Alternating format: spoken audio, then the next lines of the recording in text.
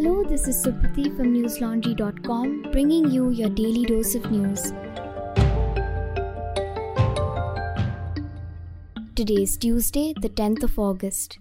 India registered more than 28,000 cases of COVID-19 and over 370 deaths in the last 24 hours. The total COVID tally now stands at over 3 crore 19 lakh, while the death toll has crossed 4 lakh 28,000. These official figures, however, have been widely reported to be undercounts. More than 51 crore 45 lakh vaccine doses have been administered in the country so far, of which 51 lakh were administered yesterday. The Indian Express reported that more than 60% of vaccine doses were administered in the country's rural vaccination facilities over the last 3 weeks. A report by Scroll.in has found that more than 40% of the districts in the country do not have an RT-PCR lab to conduct COVID-19 tests till date. The Delhi government has issued guidelines for opening up schools in the capital. Physical classes for 10th to 12th grade were allowed to commence from yesterday. The Delhi government has also allowed pregnant women to get vaccine doses at health facilities, where they report for their regular checkups. Globally, COVID-19 has infected over 203.3 million people so far, claiming the lives of more than 4.3 million. Bloomberg reported that China has punished several government officials for failing to curb the resurgence of COVID-19 in the country, as it reported nearly 900 symptomatic cases in less than a month. It reported 143 cases yesterday, which is the highest number of cases reported in a day on the mainland since January. The Supreme Court today urged petitioners in the Pegasus spyware allegations to avoid engaging in parallel debates on social media. The Chief Justice of India, C.V. Ramana, observed while hearing the batch of petitions, and I quote, "All petitioners are expected to answer the queries of the court through debate in the court," end quote.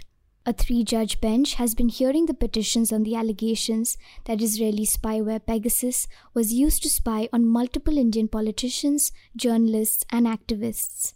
In the last hearing, the court had observed that the allegations, if correct, were serious in nature. All the petitioners were asked to serve a copy of their pleas to the central government. The petitions have been filed by the Editors Guild of India, former editor of The Hindu, N. Ram, and Asian College of Journalism chairperson Shashi Kumar, and former Union Minister Yashwant Sinha, among others. Petitioners also include journalists Paranjoy Guha Thakurta, Prem Shankar Jha, and S.N.M. Abdi, who are on the purported list of potential Pegasus spyware targets. In another development in the Pegasus allegations, the Ministry of Defence yesterday told Rajya Sabha that it has not had any transaction with NSO Group Technologies, while answering a question about whether the Indian government had association with the Israeli surveillance firm. The company's spyware, Pegasus, is only licensed to vetted governments. The Defence Ministry's response could be considered as the centre's first direct reply to repeated questions from the opposition parties on whether the administration used the Pegasus spyware. The monsoon session is currently underway in the Rajya Sabha, and the government is refusing to allow a debate on the Pegasus leaks. This is very distressing, considering the upper house of parliament is perceived as a watchdog that must assert itself as a house of correction. Now, the media is the watchdog of all affairs of government and polity. So, what happens when members of the media themselves join the Rajya Sabha as members? How have they fared in their role as watchdogs within the watchdog? My latest report on our website takes a look at exactly this. I profiled 5 media personalities in the Rajya Sabha, including Subhash Chandra, in terms of their participation in the House. The report is titled, "Watching the Watchdog. How have Rajya Sabha members with media backgrounds fared?" As you can see, this is News Laundry's essential role. We hold the media as accountable as we do politicians. So do consider subscribing to us. We are a team that is fighting to keep news free and independent, and we need your support.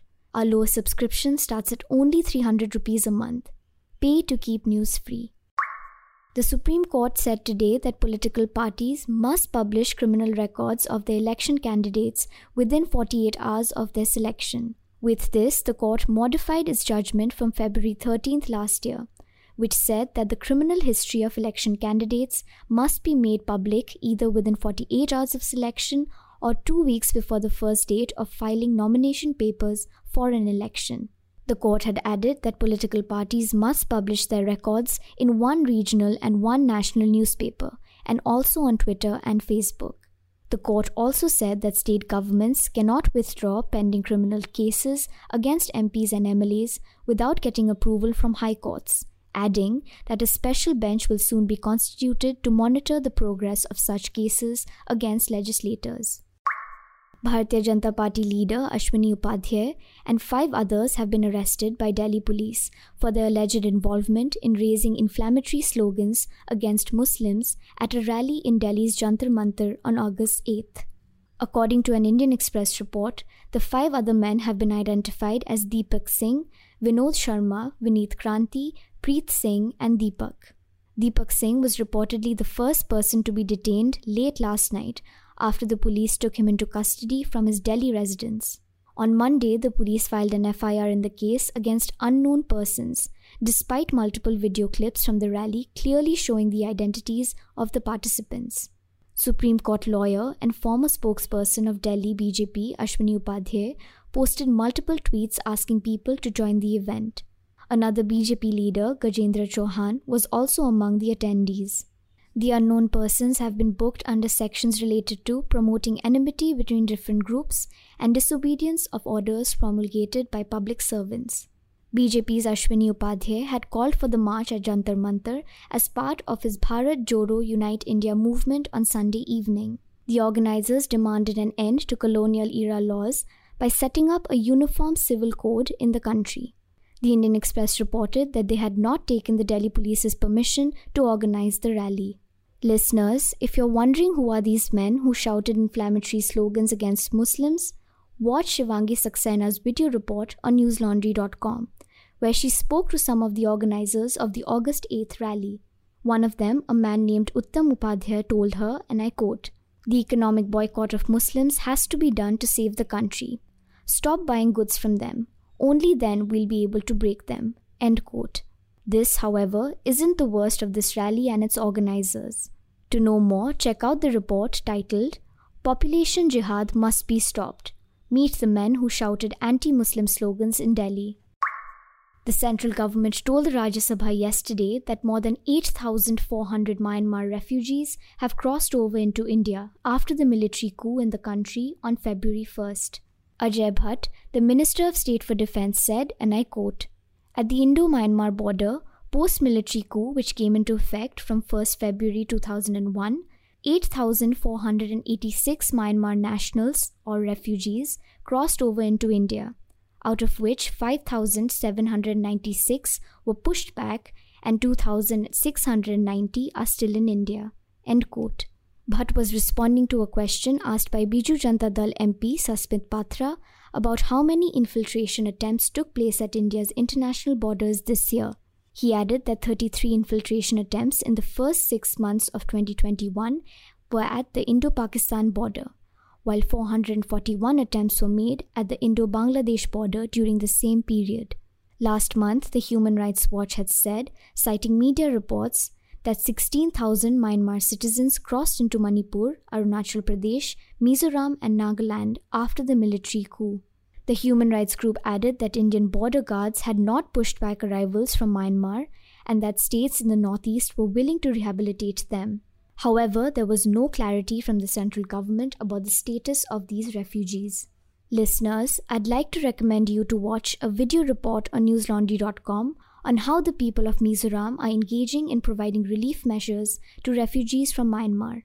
It is titled, "How Are Mizos Dealing with Burmese Refugees Fleeing the Coup?"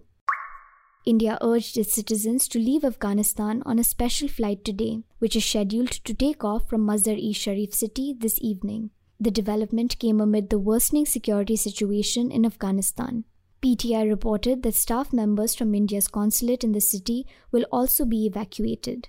Al Jazeera reported that the Taliban, having launched an offensive against the Afghan government and capturing several cities, said that they were moving towards Mazar-e-Sharif. Clashes between the Taliban and Afghan forces have escalated as foreign troops prepare to withdraw from the country by the end of this month. Last month, India had temporarily evacuated consulate officials from Kandahar. Days after that, Reuters India chief photographer Danish Siddiqui was killed in the city while reporting on the clashes. That's all the news we have for you today. Have a good day or a good night, depending on where you're listening from. See you tomorrow. All the News Laundry podcasts are available on Stitcher, iTunes, and any other podcast platform. Please subscribe to News Laundry. Help us keep news independent. To catch all our podcasts on news, pop culture, current affairs and sport, visit newslaundry.com. Follow us on Facebook, Twitter and Instagram and subscribe to our YouTube channel.